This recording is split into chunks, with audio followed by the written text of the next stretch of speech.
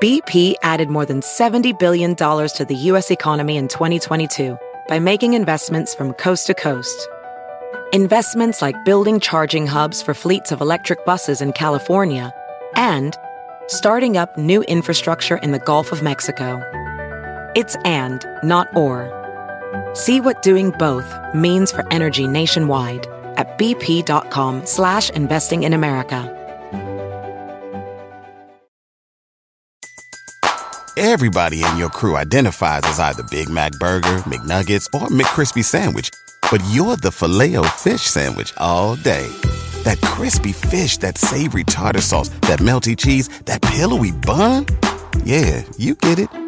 Every time. And if you love the Filet-O-Fish, right now you can catch two of the classics you love for just $6. Limited time only. Price and participation may vary. Cannot be combined with any other offer. Single item at regular price. Ba-da-ba-ba-ba. Welcome, everyone, to episode 55 of the Highly Relevant Podcast. I am your host, Jack Rico, and if you're a first-time listener to this U.S. Latino pop culture show, thank you for discovering us, and please share the show with all of your friends.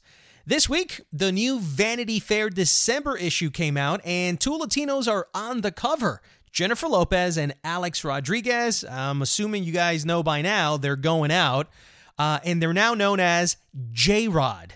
I talked to Bethany McLean, who was the writer who spent several days with them to do the cover story, and we discuss everything from why Latinos are rarely on the cover of Vanity Fair, the how-to of her writing process, and how she discovered the trait that bonds them together. And if you're ever in LA, Southgate to be exact, and you're looking to eat healthy food, you might want to give Eat Good a shot.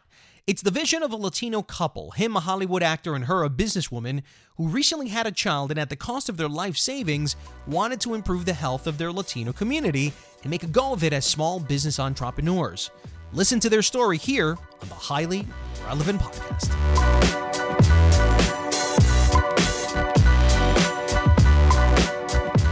If you've happened to walk by a newsstand recently, you might have noticed Jennifer Lopez and Alex Rodriguez on the cover of the December issue of Vanity Fair. Bethany McLean, who wrote the cover story, joins me now on the phone to discuss the details of her experiences with arguably the two most powerful and influential Hispanics in the United States. Bethany, thanks for coming on the Highly Relevant Podcast. Thanks for having me. So take me through this cover of Jennifer Lopez and Alex Rodriguez. For me, it's a bit of it's a rarity to see two Latinos on the cover of Vanity Fair. And that just brings up, all these different types of conversations. But it's rare to see Hispanics on the cover. What was the original appeal? What is the appeal that you, the editors, had of having Alex Rodriguez and Jennifer Lopez on the cover of the December issue of Vanity Fair? Well, I think it's multiple factors. I think, one, it's a great love story. These two incredibly accomplished people who have come together a little bit later in their lives after both going through a lot of hard times. I think, two, it's a story of people who are self-made, and I think that's really important. And I think, three, in this time where so many issues are so tense, particularly surrounding immigration, I think it's lovely and important to feature two people who are the children of immigrants on the cover. I think it's a strong statement. So take me through how you were assigned to be the writer for this amazing couple that you call the Marilyn Monroe, Joe DiMaggio of today. Was it your idea? Did you pitch it? Did they come to you? Any ideas that you brought to the table? Tell me how that came together.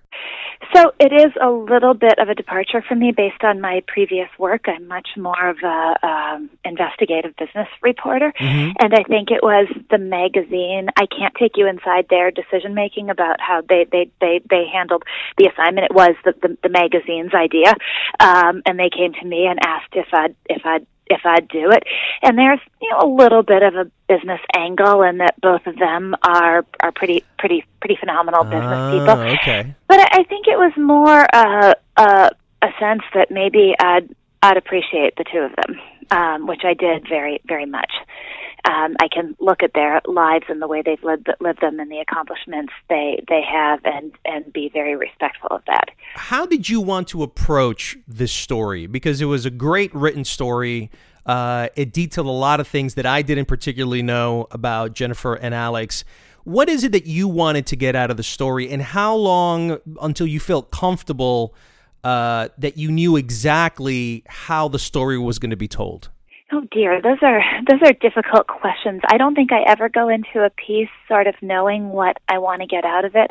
I went in really not knowing either of them. I learned about them by reading on the plane out to LA. As we discussed, this is sort of outside my sphere of expertise.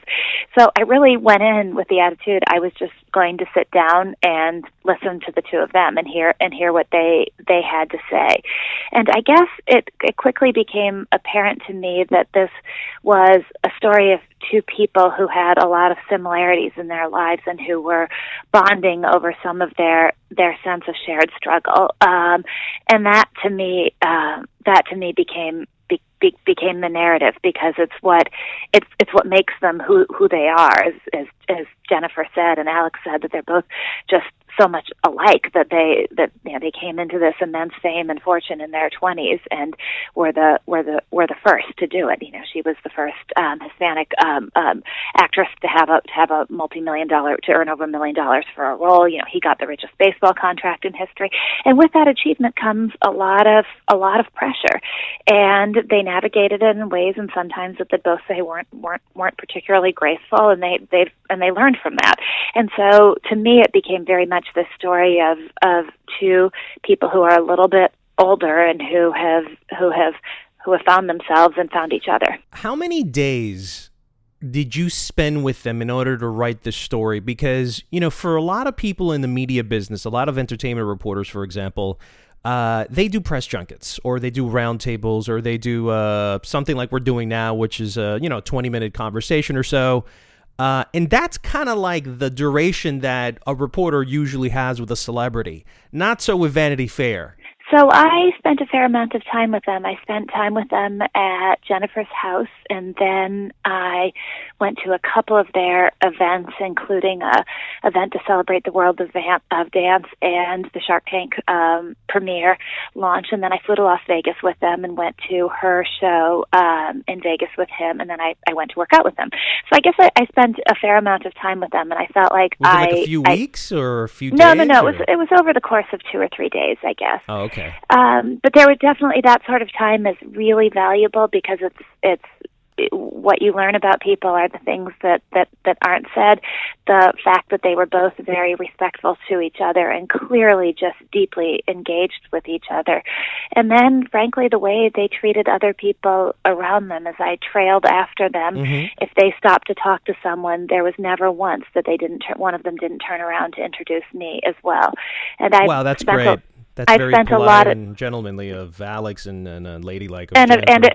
And of Jennifer. I've spent a lot of time with powerful people in the business world, and I have to say that's a rarity. They have a ton of class, and so when you're around them and you see that, it is something that just comes naturally for the two of them. It wasn't put on in any way. Were there any rules that were established before you interviewed them, like things that you couldn't ask, things that were going to prohibit the authenticity of your writing in any way? No, absolutely none. Yeah, so the incredible access you had was first of all, I know that they tend to be shy and very private about their own lives, just because I have followed them since the inceptions of their own personal careers. They're extremely good to the press. I've never really truly heard anything bad about them, but at the same time, they are private. So I thought that maybe there was something that they particularly didn't want to talk about, but it just sounds to me like they were like an open book. They seem to be in a place in their lives where they don't want to hide any more secrets. And I felt that Alex, more than Jennifer, had a lot more to risk by opening up. How would you describe the conversations you had with Alex about the low moments of his life? I thought they were very genuine, and they came about quite naturally. I didn't feel uncomfortable asking him at all, because I think it's something that he's quite open about, because he struggled to come to terms with mistakes that he's made in the past. And he's to me, one of the great similarities between them is that they're both seekers and strivers, and so they're both trying to learn more about the world, learn more about themselves, learn more about each other. And because that's the way they are, they don't have a barrier of, I won't talk about that. Mm-hmm. We don't go there. It's not part of their worldview, and that felt very apparent to me. Did you discover anything new about Jennifer and Alex that maybe had not been known to you or anybody else before? I don't know that it was that there's so much, to me, a new fact of any kind. I think the real surprise to me was how genuinely respectful and friendly their relationship is. You know, if you're with them, they're engaged with each other. They're talking to each other, not in a sort of put on, let's pose for the cameras kind of way, much more in a just extremely natural way. And I was just struck by what real people they were. It was, as I said, I don't do a lot of celebrity coverage, but if you had asked me, I would not have expected to have gotten real people. You know, one of the interesting things that I noticed in writing, in the way you wrote the story, is that you never referred to them as Latinos or Hispanics. There was mention of them being from the Dominican Republic and Puerto Rico, but you yourself did not describe them as Latinos. Was that deliberate? I don't know that it's something that is, like, you didn't call her a Latina actress, or you didn't call him a Hispanic baseball player.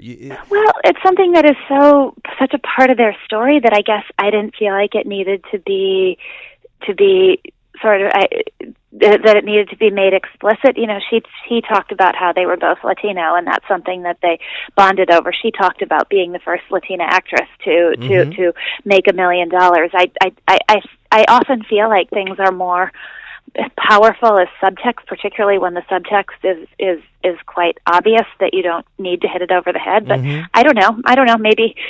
Maybe I love that.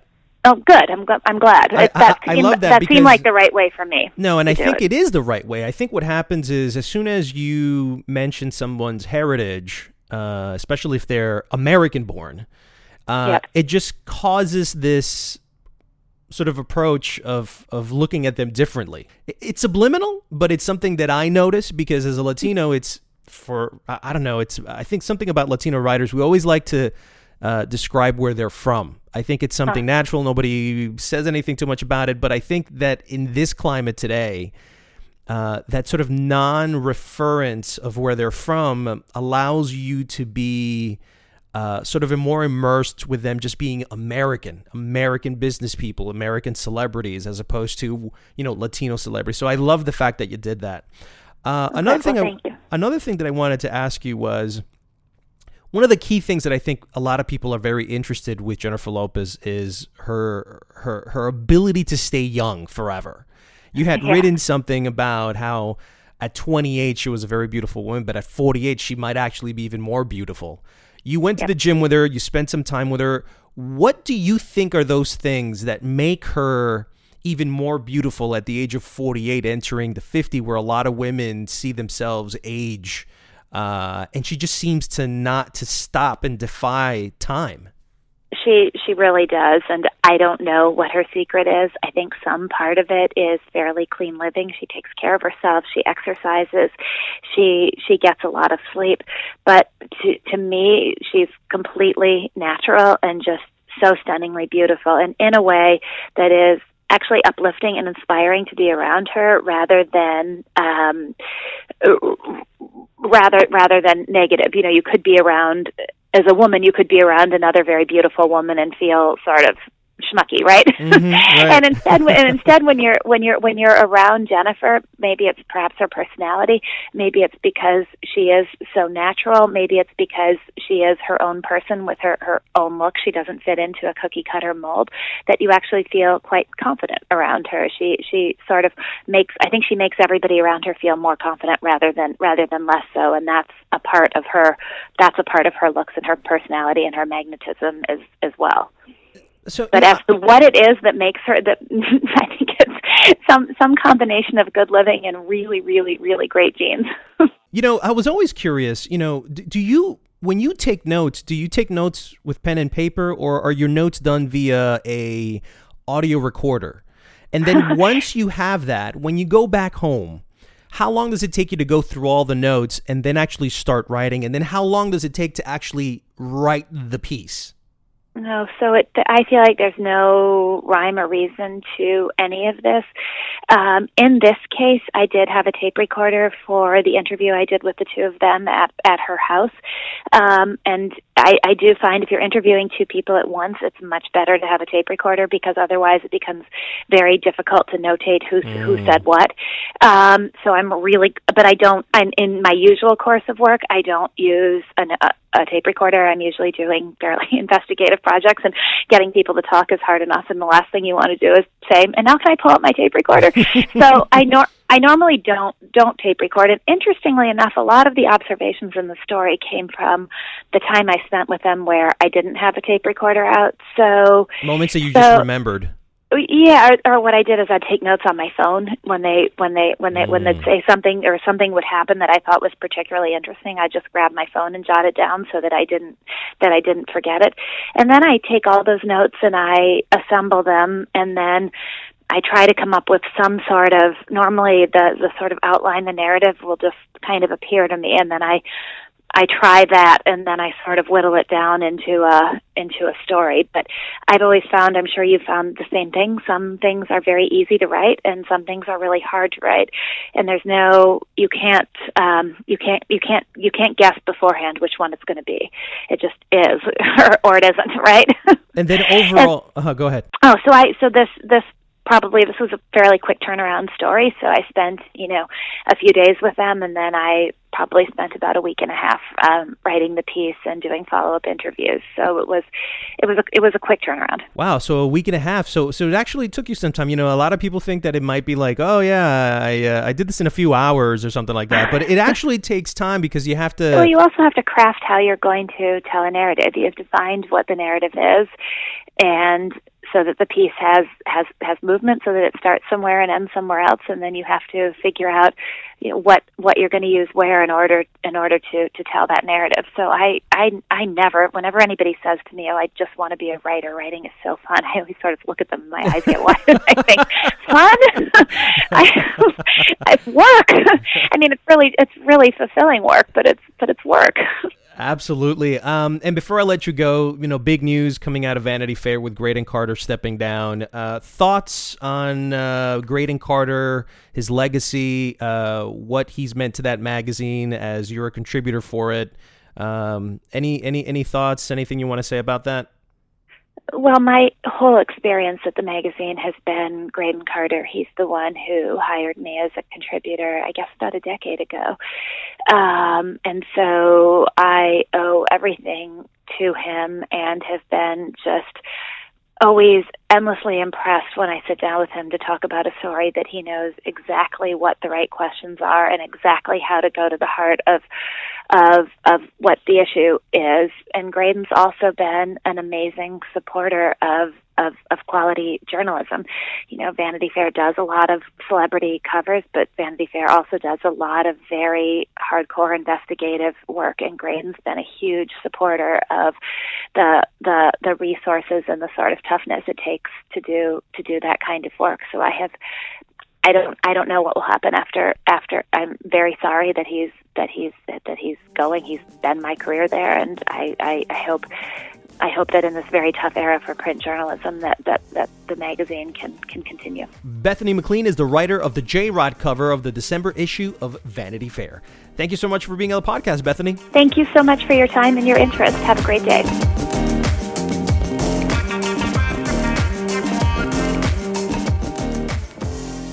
If you're looking for some new songs to listen to, check out these 3 tracks you might want to add to your playlist this weekend. Hay amores que nunca maduran, se pudren y la luz no logran ver. Ciclo, Simón Grossman. Amores eternos que nunca florecen, no los puedo entender. Quiero aceptar que soy tu fantasma, que nada de lo que yo hago importa. Fantasma, de Liana. Si soy tu fantasma, mi amor cuesta más. Llegas a mi vida sin anunciarte. Desde chica tú eres la causante. Hechizo, Carlos Ares featuring Leroy Sánchez. Aquella parte en la que perdido me encontraste.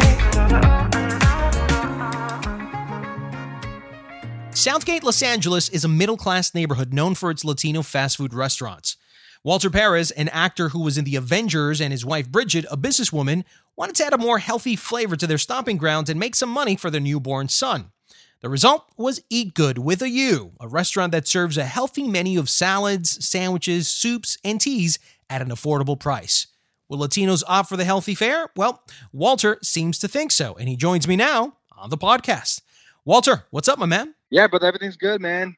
Everything's good. We're 2 weeks in that we opened up Eat Good in Southgate. Break down to me. You're an actor in Hollywood, successful career, and all of a sudden you're doing a store where it's not like you sent somebody to build it and you just happen to be an investor, you know, while you're doing your craft of acting, you know, throughout the world.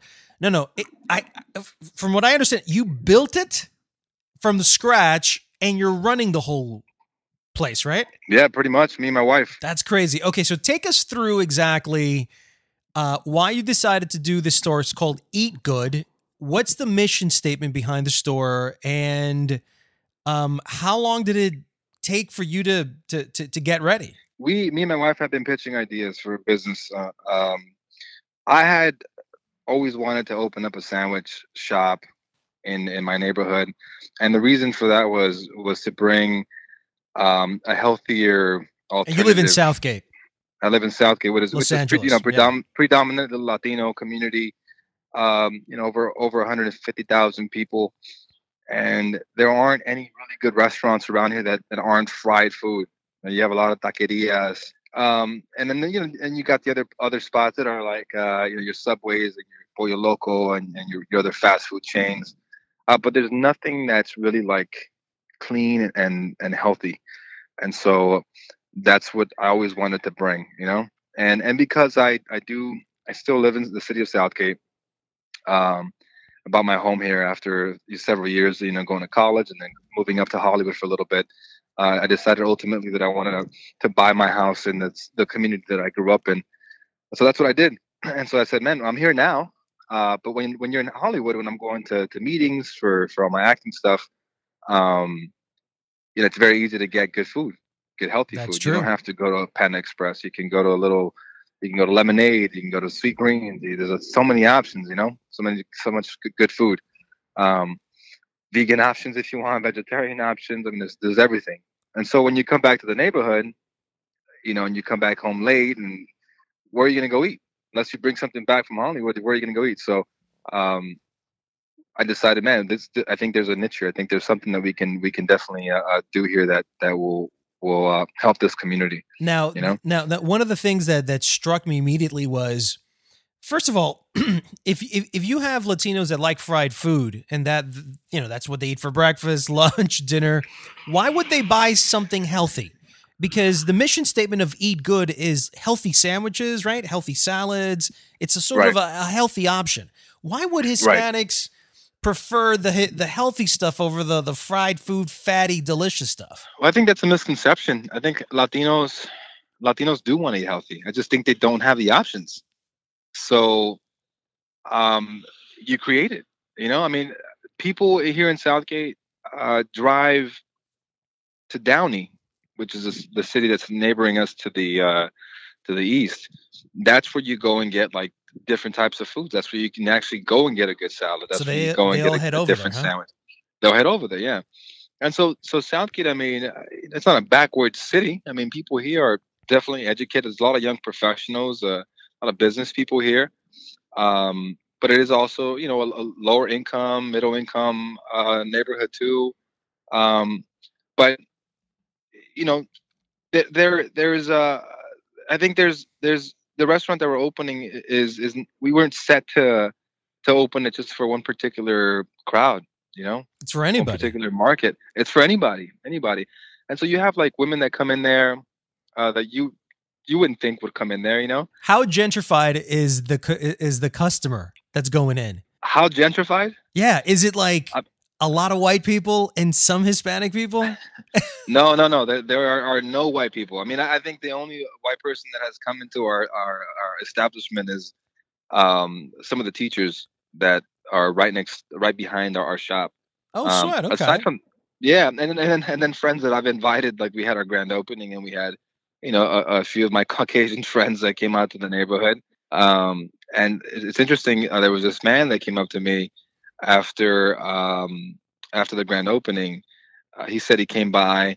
He said he was working on his yard all day. So he's like, man, I want to go check out this guy's place. So he walked over and he saw like 3 or 4 white people standing in line to order.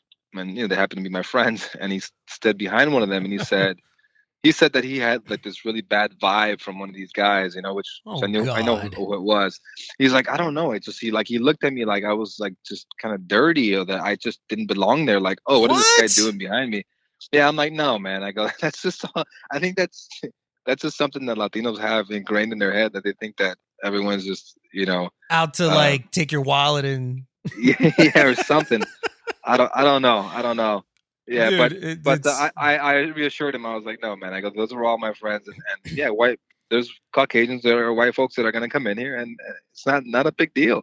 Yeah, it's not a big deal. I mean, they come out here to support, and of course, you're gonna have some people that are not from this neighborhood that are gonna come, I'm open arms to all of them. How much time are you dedicating to the store? Is this something where you're there at 15, 16 hours? Or is this something where you go in, you check the place out, but first of all, let me ask you this, dude. So you do the store, but sometimes there's like the idea, like you just talk smack. Yeah, I'm going to open up a store one of these days. And then there's like, holy smokes, I actually opened up a store. And it's all the responsibilities that go along with that. And you just had a kid. So how the hell are you handling your career?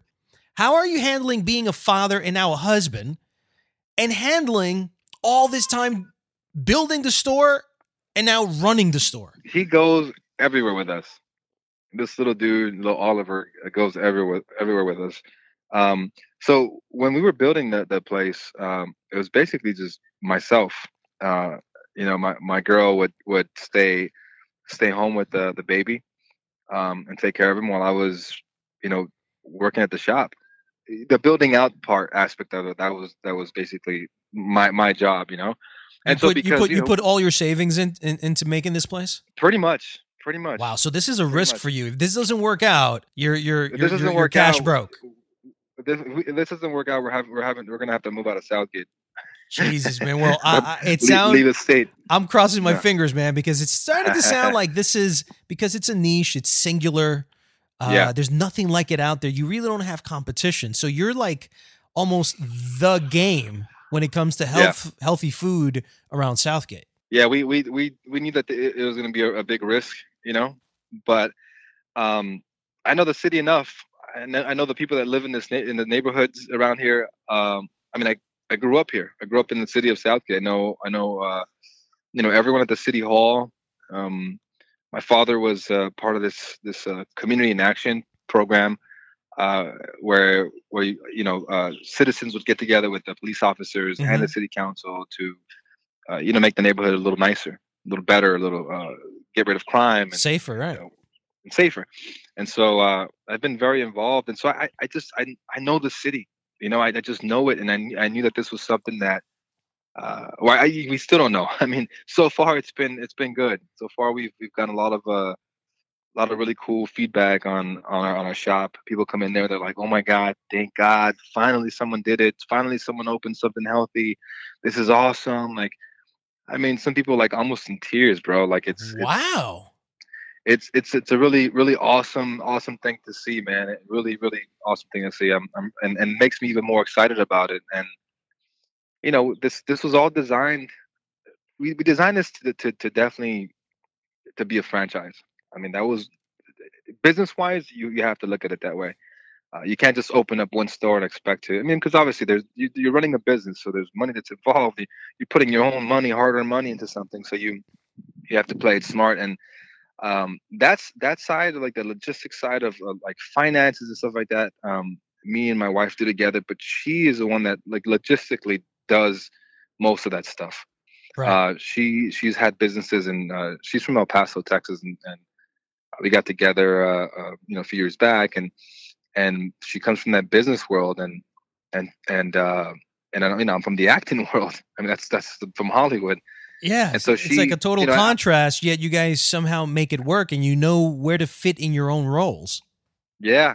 So we make a really, really awesome team, man. I mean, a really, really awesome team, and I couldn't have done this without her. I mean, it's been pretty incredible. I admire you, man. So let me ask you this: what's the best sandwich that people should go out there to get? I think all of our sandwiches are pretty good. What's your favorite? What's your favorite so far? I think my favorite is probably the roasted pepper chicken open faced toast.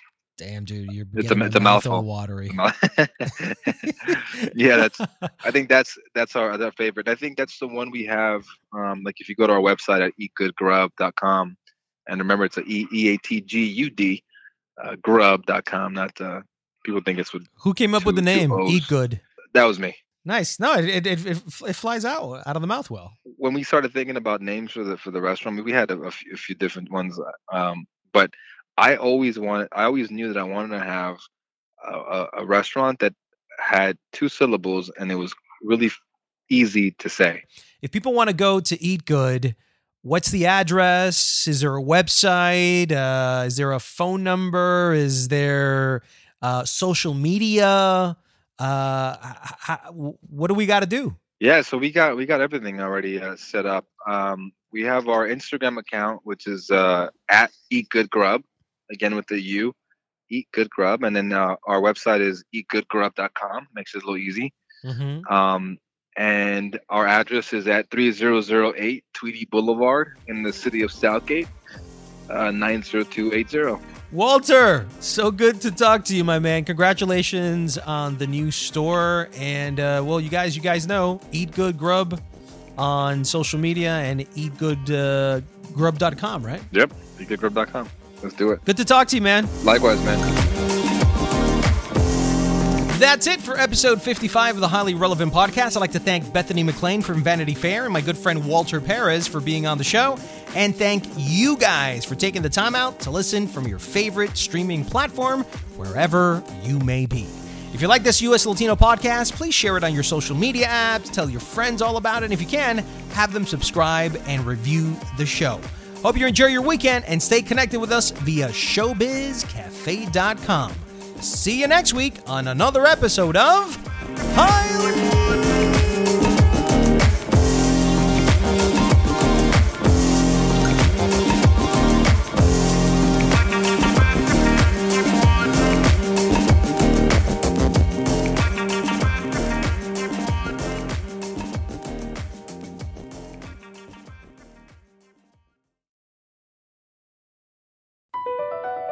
Across America, BP supports more than 275,000 jobs to keep energy flowing.